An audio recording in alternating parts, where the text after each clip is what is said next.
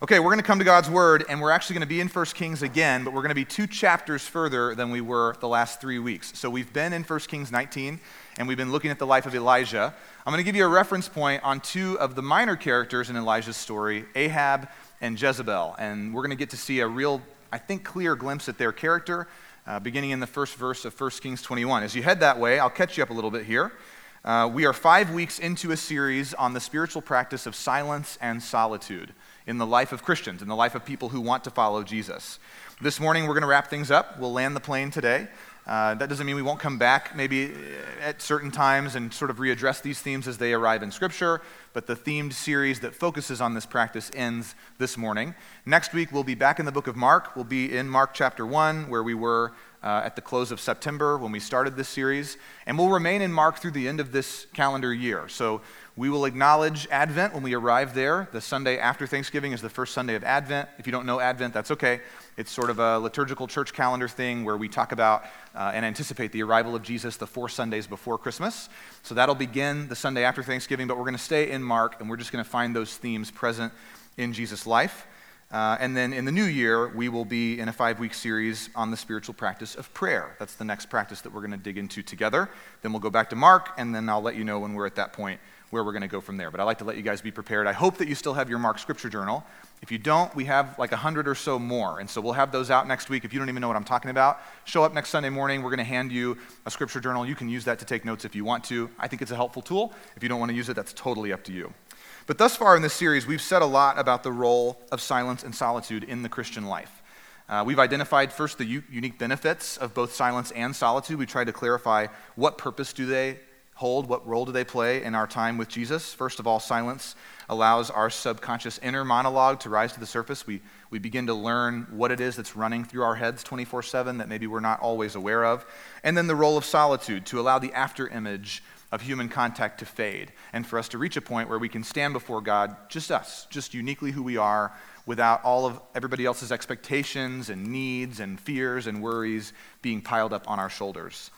From establishing that, we spent the last 3 Sundays working through part of the life of a man named Elijah, an Old Testament prophet who appears in 1 Kings 17, but really breaks on the scene in the following chapter, and then finds himself out in the desert in pursuit of the presence of God in the 19th chapter of 1 Kings. And so we camped there for 3 weeks, and we looked at the 7 stages of silence and solitude from his life: physical rest, the wall, sensing your inner reality, naming your inner reality, dialogue with God, transformation, and then coming back changed, returning from that experience a different person, and being able to bring more of the presence of God by way of love and justice and mercy and those things into the lives of the people that you may have left behind to pursue silence and solitude.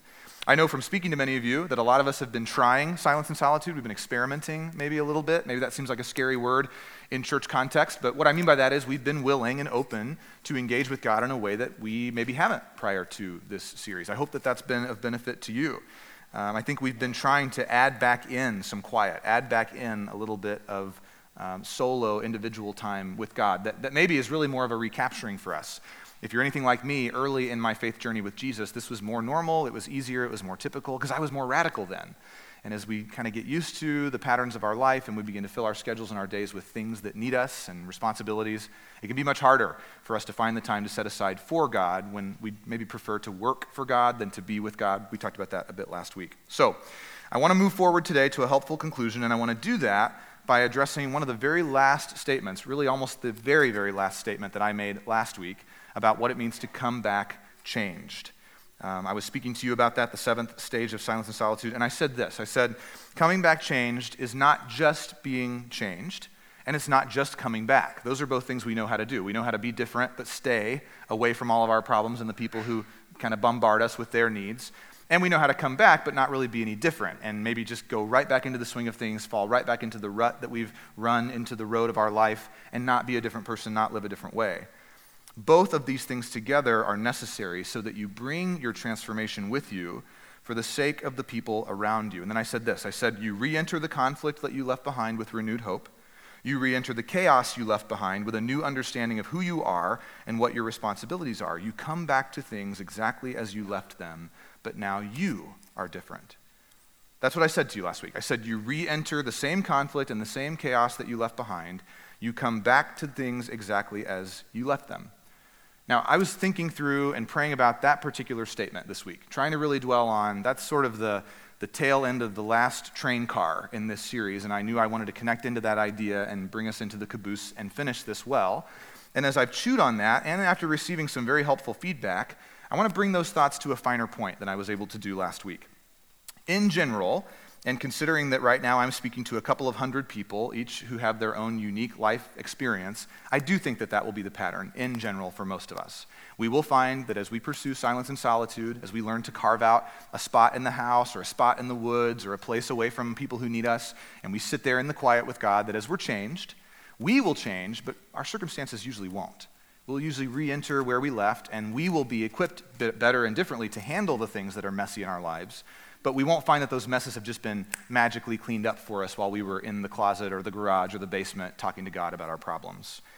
If the chaos of your life is created by things that I would consider to be typical in our day and age, if the chaos in your life is derived from you living online all day long, or by your career, or by your pursuit of a degree, or the weight of financial responsibility that you bear in your home or at work, or the needs of your young children, then yes, I would expect that all of those things, whether they be obligations or distractions, that they will be there waiting for you when you return to daily life from your time away with God.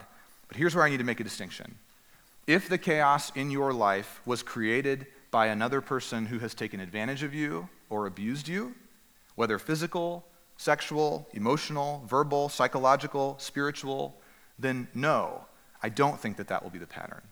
I would not expect God, based on the pattern we're going to see in Scripture today, to immediately send you back to the person that has been destroying your life and dehumanizing you and expect you to play a key role in changing their life.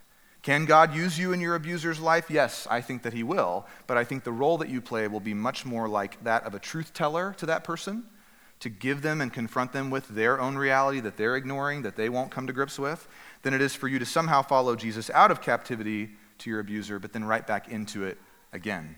Clarification, I think, is necessary here because, and you may not know this, a person is abused in the United States by one of those 6 categories every 9 seconds. I don't know if anyone said that to you lately, but that's the world that we live in. According to the United States Bureau of Justice statistics, 1 out of 4 women and 1 out of 6 men have experienced some form of abuse in their lifetimes. And it looks a little bit like that. Of those who are still minors, 1 out of 3 female minors and 1 out of 5 male minors will experience either physical or sexual abuse before their 18th birthday. So the pattern in American life is actually getting worse as you study younger and younger generations. A fair interpretation of what I said last week at face value might lead some of us, statistically between 20 and 25% of us, into guilt and into shame because maybe we haven't played a significant role in our abuser's redemption. Following Jesus is not about guilt, it's not about shame or compulsion or any other kind of moralistic system or law-keeping. So I think it's worth the time and attention for me to try to set you free from that expectation a little bit. Because here's what we know. Abuse is black and white. Okay? It should never happen, and when it does, it is only the fault of the abuser. That's clear, and that's easy to define and easy to say. But recovery and healing are gray areas. They are complicated, they are nuanced, and they are really impossible for you to imagine unless you've had to walk that road. And I'll say again as a caveat, in case this comes across as a well-meaning preacher trying to dig himself out of a hole or save face, that's not the case at all. I want to say loud and clear that the feedback that I received across this last week was very gentle, and it was helpful, and it was welcome to me. It allowed me to, I think, reach a finer and more careful point than I was able to do in the 50 minutes that we spent together last week. No one attacked me about this, so I didn't have anything to defend, right, because I wasn't under duress myself. And I think in order to show you that this is really the pattern of the Bible, that's where I want you to be in 1 Kings 21. So I said that to you a minute ago. Hopefully you've had a chance to go there. If not, you have about 30 more seconds, and I'm going to try to catch you up quickly on what's gone on in Elijah's life up to this point. Elijah was appointed by Yahweh, which is the name of God the Father. The name that he shares with Moses in the book of Exodus is Yahweh, and so we call him that here at True North. That's his name. He was appointed by God, our God, the living God, in 1 Kings 17. And so he is designed and designated by God to carry the weight of speaking on behalf of Yahweh to the kings of Israel, to the people of Israel. And in Elijah's lifetime, the king who he interacts with the most is a man named Ahab, and Ahab's wife is a woman whose name is Jezebel. And they are, by every metric that you can think of, serial abusers. All they do is take advantage of everybody around them. They wield every ounce of power that they can scrounge up to make their own life easier, to follow their whims, and oftentimes what they do doesn't even make sense because they're not playing with a full deck. They're themselves living out of their own woundedness and their own fear and their own sort of narcissistic mask that they wear to cover the shame that's deep within them. When Elijah and Yahweh outperformed the Syrian idol Baal and his 400 priests at Mount Carmel, this is 1 Kings 18, Jezebel, the wife of Ahab, who loved and worshipped this Baal fertility cult in the Syrian region, she put out a bounty on Elijah. She was very offended that he would have this showdown and then conquer the God that she loved so much. And this is a big part of why he was driven away from civilization into the desert of the Sinai Peninsula, to travel for 40 days, to finally come to Mount Horeb, what we also call Mount Sinai, to meet with God. You guys are familiar with that story if you've been here the last 3 weeks. But what I want you to understand about Ahab and Jezebel is that they are abusive. They do not respect anybody else's personhood. Their preferences become demands of the people around them. They wheel and they deal, they manipulate and destabilize, and they gaslight other people in order to get their way without ever having to take responsibility for the side effects of that lifestyle. So in 1 Kings 21, the author of Kings highlights a textbook case study in narcissistic abuse. We're going to start reading in verse 1 of 1 Kings 21. Now Naboth the Jezreelite. Why does that matter? Because a Jezreelite lives in Jezreel. Jezreel is a place where Jezebel, don't get those confused, Jezreel is a city, Jezebel is a woman. Jezebel and her husband Ahab have built sort of like a summer home. They have a big white palace. Later in 1 Kings 22, the book tells us that it's an ivory palace. It's built out of white stone. It's very kind of gaudy and in your face. And so they summer in this area of the country once in a while. So this is kind of the backyard of their vacation home, okay? Naboth is a Jezreelite who had a vineyard in Jezreel behind the palace of Ahab, who was the king of Samaria, which is also at this stage of the game Israel. It's this sort of cross-blended group of Israelites and foreigners that we call Samaria. After the things that happened in 1 Kings 20, Ahab spoke to Naboth, and he said to him, he made a demand of him, "Give me your vineyard, that I may have it for a vegetable garden, because it is near my house, and I will give you a better vineyard for it, or if it seems good to you, I will give you its value in money." Now that may seem very fair to you, for a person with money to approach someone who has a resource that they would like to purchase and offer them a fair market value for that land. The difference is you and I don't live in a country that was sovereignly laid out by the God of the universe, where there were specific rules given as to what tribes could own what land. If you pay close attention to Exodus and Leviticus and Numbers, God gave his people very specific rules on what tribes could own what regions and where their boundaries would lie. And he told them not to give that land to other people, not to sell it, not to give it up in war, that was to be the footprint of his kingdom on earth. Ahab doesn't give a rip. If you've been following along, he does not care what God thinks at all. He isn't even sure that Yahweh exists. Naboth, on the other hand, has a different perspective. He says in verse 3, "Yahweh forbid that I should give you the inheritance of my fathers." In other words, Naboth remembers. He remembers generations prior to this that God has laid out clear expectations and commands on who will own the land and who won't. And Naboth is not some kind of weird nationalist. He's just loyal to Yahweh. His perspective is, if God says this is where I'm supposed to stay, I'll stay here. I trust God. I don't need more than that. I don't need less than that. I am his and he is mine, and we're going to be good together just how things are. So Ahab comes in and tries to disrupt that for selfish gain because he wants to grow gourds and carrots and other stuff, and it would be nice for him to be able to see his garden from his palace walls. And Naboth is like, "No, we're not doing this. That's silly. It's selfish. I can't do this. God is the one who owns all this land. He gave this land to my family, not yours. Talk to him about it, not me." So he says no. And look what Ahab does. What a mature man. Ahab went into his house vexed and sullen. In other words, pouting and throwing a fit because of what Naboth the Jezreelite had said to him. For he had said, I will not give you the inheritance of my fathers. Here's what Ahab does about that. He lay down on his bed and he turned away his face and he would not eat. Because somebody killed his kids? No. Because he lost a big battle in a war that was important to his country? No. Because he can't plant vegetables where he wants to. That's the reason that, you can laugh. It's pretty embarrassing that the king of this nation, one of the most powerful people who therefore holds some of the greatest responsibility, not only in a kingdom on earth, but in God's kingdom at this stage of the game, is such a pouty baby that he gets told no by a guy who has a good reason. There's logic behind it and history connected to God's promises. And Ahab gets upset and he gets in bed and pulls the covers over his head and won't eat his snack when his maid brings it to him. He's mad. Now, in the rest of this story, because he's a narcissist who's also married to another narcissist, his wife comes along and says to him, "Oh, sweet baby, what's wrong? Why are you crying? Did something bad happen?" And he's like, "Naboth won't give me his vineyard." And so she has Naboth killed. Because that's what you do when you're an abuser. You just go, "Oh, I know how to solve that problem. I'll just remove that obstacle." That's not even a person in my mind's eye. Now, you may know this, you may not. In 2020, a guy named Chuck DeGroat wrote a really fabulous book that I think all of you should read. If you ever plan to have church membership anywhere for the rest of your life, you should read this book. It's called When Narcissism Comes to Church. And it rips the mask off of narcissistic leadership in the church, especially in the church planting world. It's hard to read, it's not fun, it doesn't have good news for you, but I think you as a church member should be equipped to see past the mask of charm and humor and all the different tools that church leaders try to use to manipulate and abuse people in Jesus' name. In his book, he addresses the rampant kind of overtaking of narcissism in the church world, and he describes the typical response of a narcissistic leader like Ahab, almost to a T. He says this: when the narcissistic leader is under attack, his response is defensiveness and a victim complex. So that's Ahab. He receives Naboth's rebuttal as a personal affront to himself.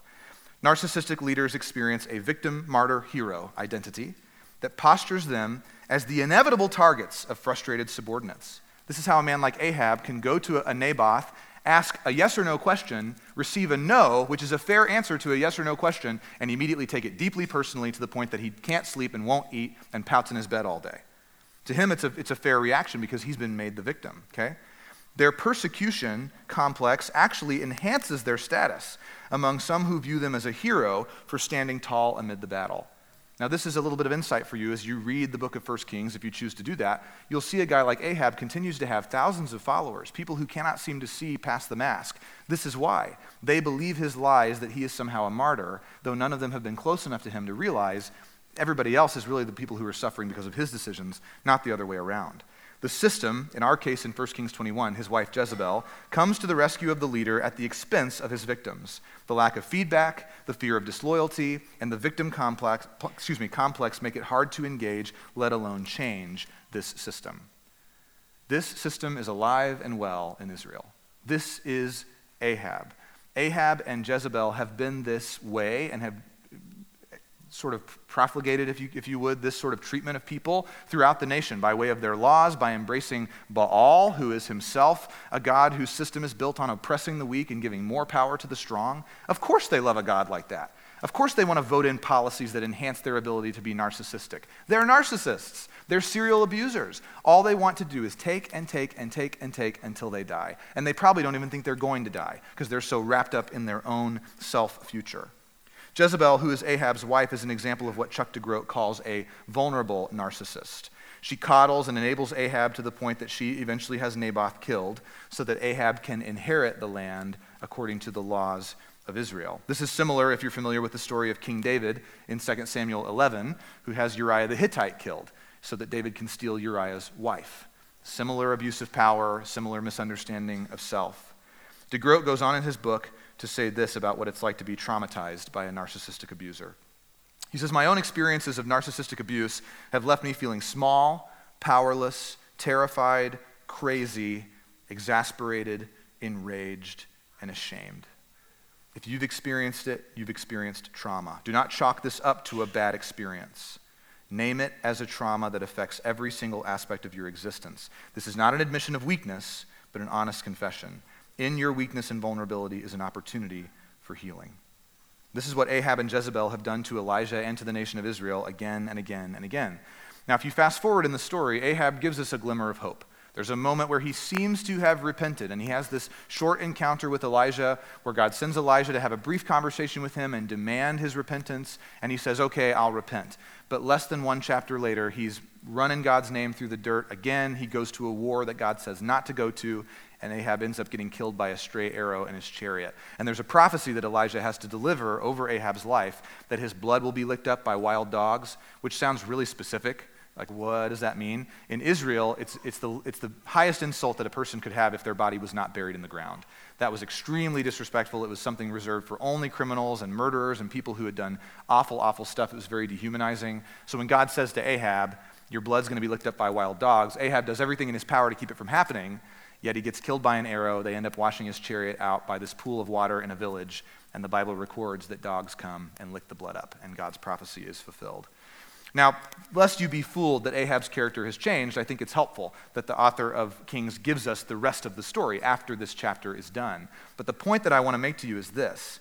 Elijah does have to return from Silence and Solitude to a nation that is steeped in the side effects of idol worship. That's a bad situation. He has to go back to Beersheba. He has to go back to Jezreel. He has to face the Israelites. He even has a brief run-in with Ahab, but Yahweh does not send Elijah to Ahab and Jezebel in order to demand their repentance personally. Elijah does not play a major role in their transformation because, spoiler alert, they don't change. They don't transform. They go to their grave, the same people, totally self-absorbed and focused that they have been their whole life. They have many opportunities, but because they are narcissistic abusers, they're not interested in change.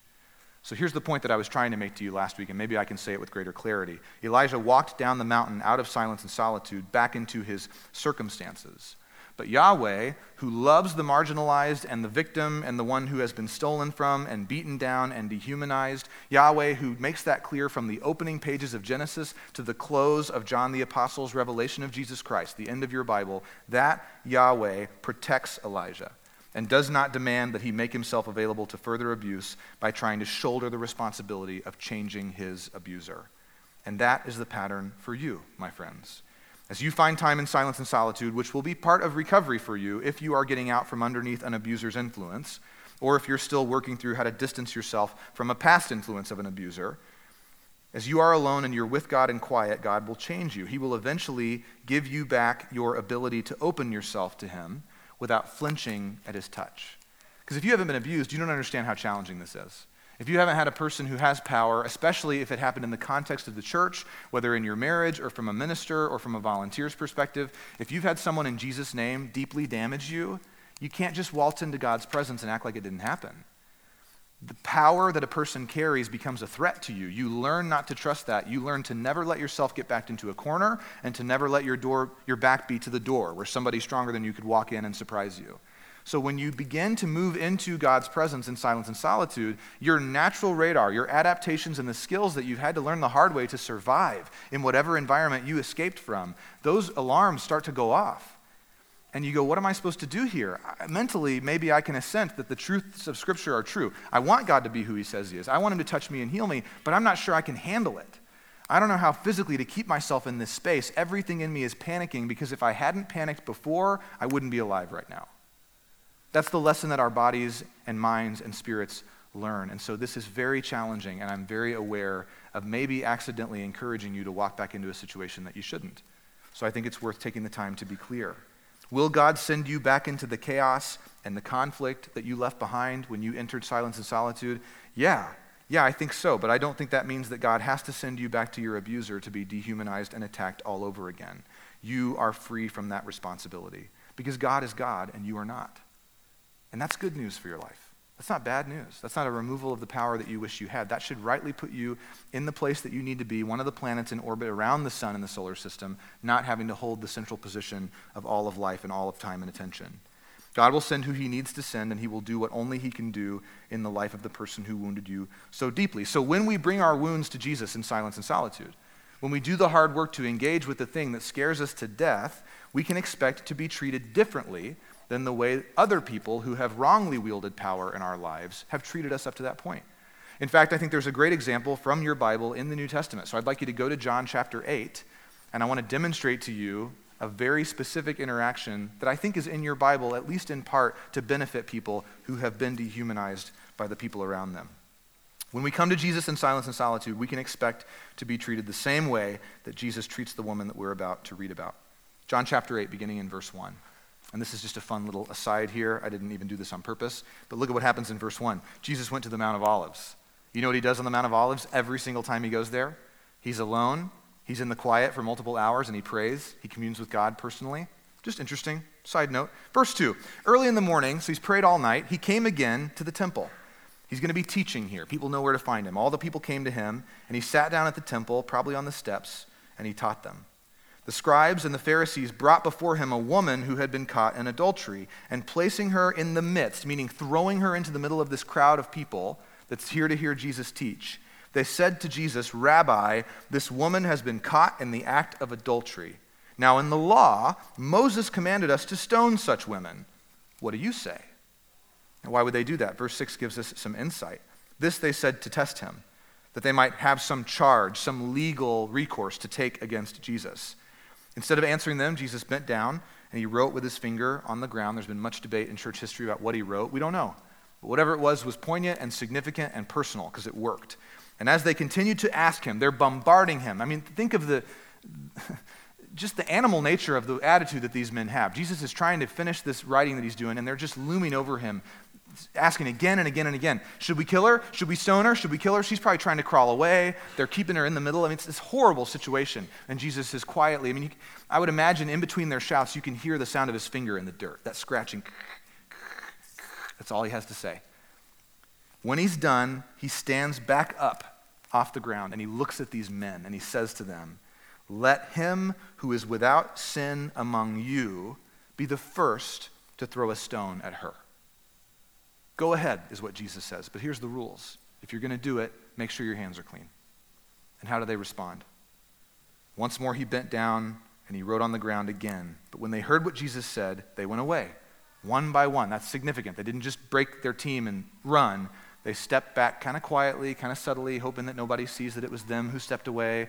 And hopefully nobody will ask them in their Pharisee meeting later that afternoon, "Hey, what was it that was unclean about you? Why did you have to not throw a stone?" There's just kind of this mutual understanding that we're all guilty and we don't want to talk about it, so we're just going to fade away. Maybe you've been to a bad small group or a bad Bible study like this before, where something comes up and nobody wants to talk about it and we all just kind of fade into the background so that we don't have to get real with each other, okay? Beginning with the older ones, they all leave, and Jesus found himself left alone with the woman standing before him. Jesus stood up and he said to her, "Woman, where are they? Has no one condemned you?"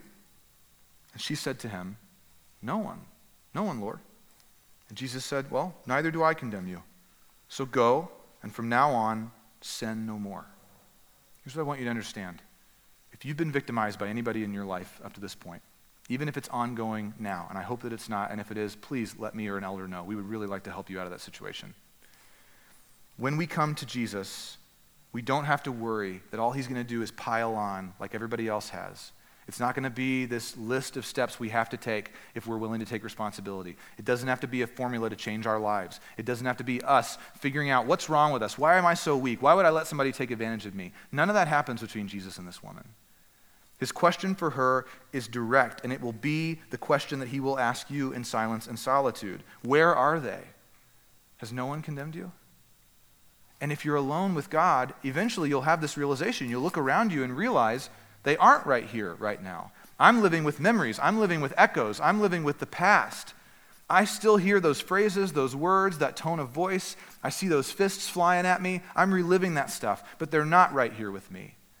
And as God begins to work in your mind and your spirit, your body will catch up. Those instincts that you feel that you've had to have to survive, and you probably did, will eventually change. But only Jesus can change you. Only Jesus can change you. And then as you look around and answer that question, I love that this question is so similar to the question God asked Elijah in 1 Kings 19. What are you doing here? Versus, where are they? What brought you here? Is there someone condemning you? You'll look around, you'll realize that there's no one around, and you'll be able to say back to him, "There's no one, Lord." Whether I could admit it before now or not. Now I realize that it's just you and me. And then you can expect an answer something like this. Then neither do I condemn you. You won't be cursed from my hands because of what's happened to you.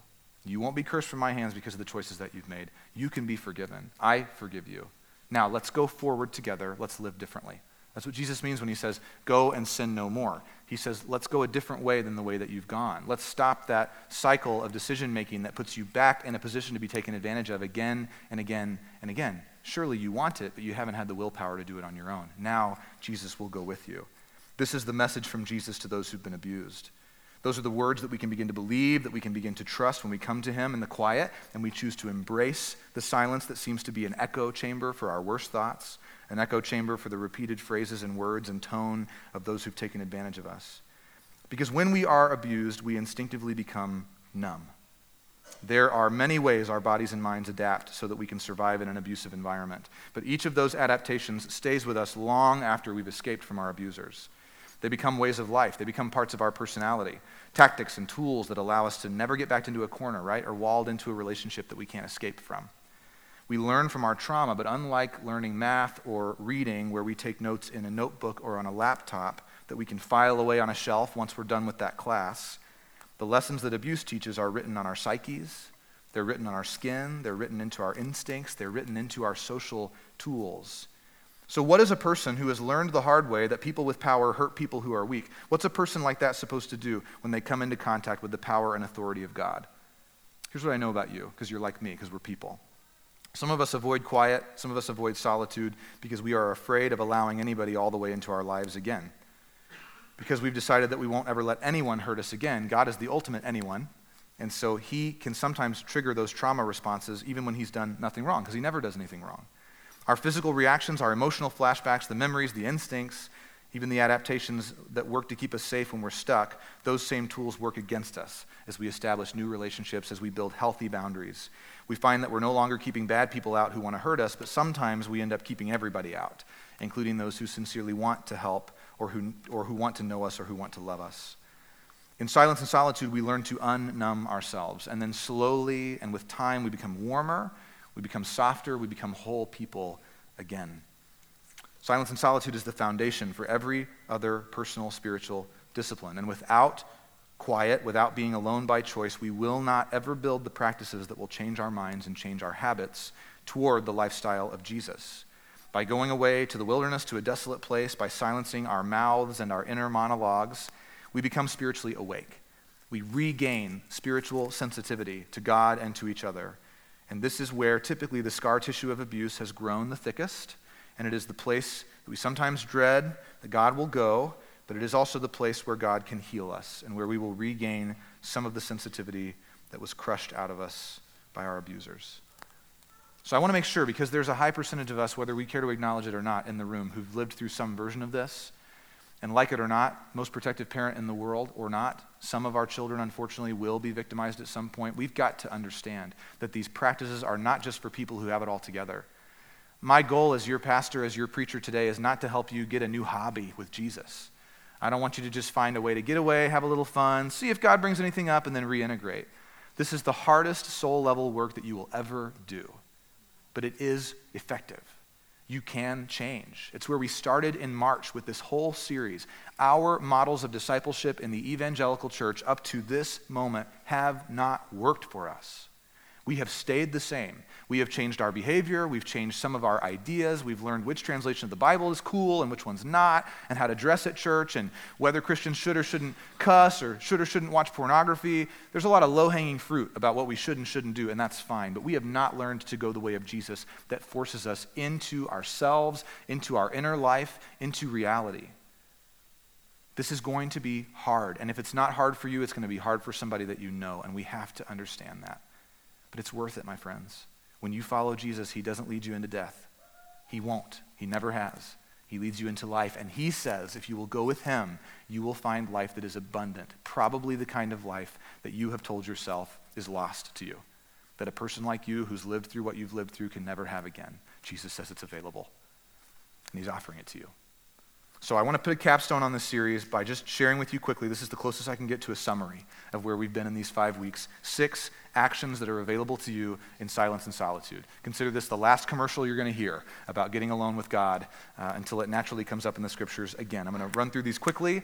We're going to spend 2 minutes together in the quiet, and then we're going to be done so that you know where we're headed. The first is this. If you're taking notes, I recommend that you write 1 or 2 of these down, the ones that sort of stick out to you, or feel free at the end to just snap a picture when we're finished of all 6 on the screen. The first thing that's available to us in the quiet is that we can regain a listening posture. For you and I, we don't have this. We have a speaking posture. We have an attacking posture. We have an aggressive posture. Oftentimes in conversation, we watch the other person's mouth to see the instant when their lips stop moving so we can jump in with our own thought and idea. And as Christians, we're meant to be people who take in far more than we put back out again. We're meant to be listening, aware, sensing, feeling, patient, kind. That's the presence of Jesus in our lives. In the quiet, we discover what it is that we are carrying. And maybe this is what has kept us away from the quiet for so long, is we have to name and face the pain and the sorrow, the grief and the stress that we carry around on our shoulders everywhere that we go. In the quiet, we find a way to reconnect with our past. We begin to find clarity of echoes and images, phrases, and memories that come to our mind now and again. Maybe there's a behavior pattern in your life every time that your adult parents are in town. You freak out and revert to 16-year-old you. Or when you have to go back home, wherever that is, and spend the night in your childhood bedroom, weird memories and stuff come to the surface. There's probably some unresolved issues there. As we sit with God in the quiet, he will give us the tools and the insight that we need to begin to settle some of that stuff. He wants it settled. I promise you, he's not trying to get you to tiptoe through another Thanksgiving in Jesus' name. He would like to restore and reconcile your relationship with your family, and that starts by reconnecting with your past. In the quiet, we find out who we really are. I want to read you this quote from A.W. Tozer, who was a great pastor in Chicago in the last 100 years. He said this, he said, "Retire from the world each day to a private spot. Even if it only be the bedroom," he says, "for a while I retreated to the furnace room for want of a better place." I guess nobody thought to look in the furnace room to find him. He says, "Stay in the secret place," and listen to this. This is that after image fading away, "until the surrounding noises begin to fade out of your heart." Not your ears, your heart. Let it go. It will fade. Give yourself to God, and then be what and who you are. Be your true self with no regard to what others think. Learn to pray inwardly every moment. Call home your roving thoughts and gaze on Christ with the eyes of your soul. That's available to you. Number 5, in the quiet, we gain a healthy detachment. Maybe you don't know that you need this. We should have a healthy level of detachment from needing anybody or anything to do for us what only God can do. If we're still relying on a relationship or a career or an idea or some future dream that we have to give us identity or freedom, justice, satisfaction, meaning, or hope, those 6 longings that we've been talking about when we're in the book of Mark, we're not going to find them anywhere else. And so as we sit with God and he meets those needs, we begin to go, okay, I can go to work on Monday and I don't need my identity to be tied up there. And I've been working as hard as I can to try to not make that happen, but now something's just changed in me. God's just changed my priorities. That will happen for you in silence and solitude. Then finally, in the quiet, we become spiritually sensitive. And that's what we're talking about today. Dallas Willard said this in The Spirit of the Disciplines. He said, "In silence and solitude, you will discover incredibly good things. One is that you have a soul. Another, that God is near and that the universe is brimming with goodness." And every pessimist rolled their eyes, right? "Another, that others are not as bad as you often think. But," and catch this, church, "don't try to discover these things or you won't. You'll just be busy and you'll just find more of your own busyness." Silence and solitude is your way to separate from the breakneck pace of the world that you live in and be with the eternal God, the God that you will spend all of the rest of forever with. He's near at hand. His kingdom has come. Jesus has opened the way to you, and he wants that relationship. He wants to know you and to be known by you. So that's the offer. You can try to change on your own. You can spend the rest of your life doing that without Jesus, or you can bring yourself in whatever condition it's actually in to Jesus, and you can surrender it to him, and he will change you. It's all he's ever done for people. It's the thing that he's best at. So we're going to share together 2 minutes of silence as we close. As we do that, we're going to leave these 6 actions up on the screen today. And maybe as you're in silence, you need to just open yourself to maybe one of these 6 things is the work that God wants to do in your life. Maybe not. Maybe this has nothing to do with you at all today. I don't know. I don't need you to try to manipulate your emotions to a point where you feel like you can connect with one of these things. But if one jumped out at you right away, this is your opportunity to just sort of hold that in between you and God. Create a little space in your heart and your mind and sit with those things, okay? We're going to be quiet for 2 minutes, and then I'm going to pray for us. Your 120 seconds of silence begins now.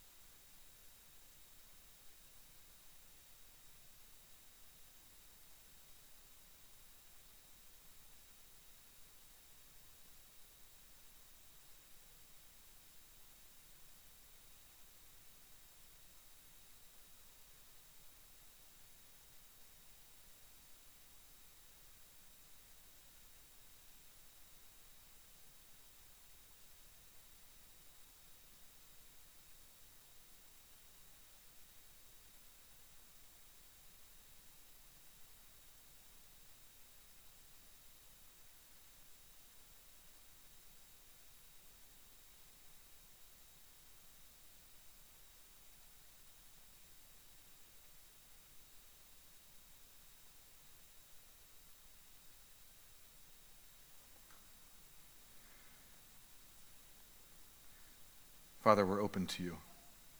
We're available to be sent, to be changed, to be addressed or called out. God, we want to become like Christ. We want to be a part of the work of your church to reconcile people to you for your glory in your name, God. We have done a lot, most of us, in our own power, by our own will, and it's gotten us a little ways, but it hasn't gotten us all the way.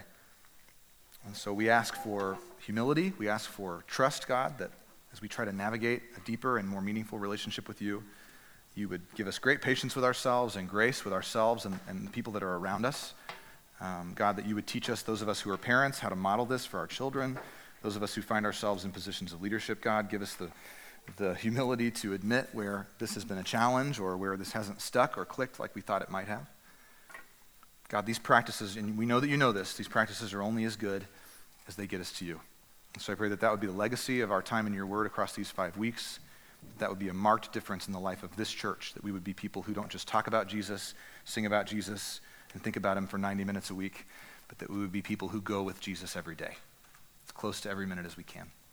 We love you, God. We trust you. We give you our lives, and we pray in Jesus' name. Amen.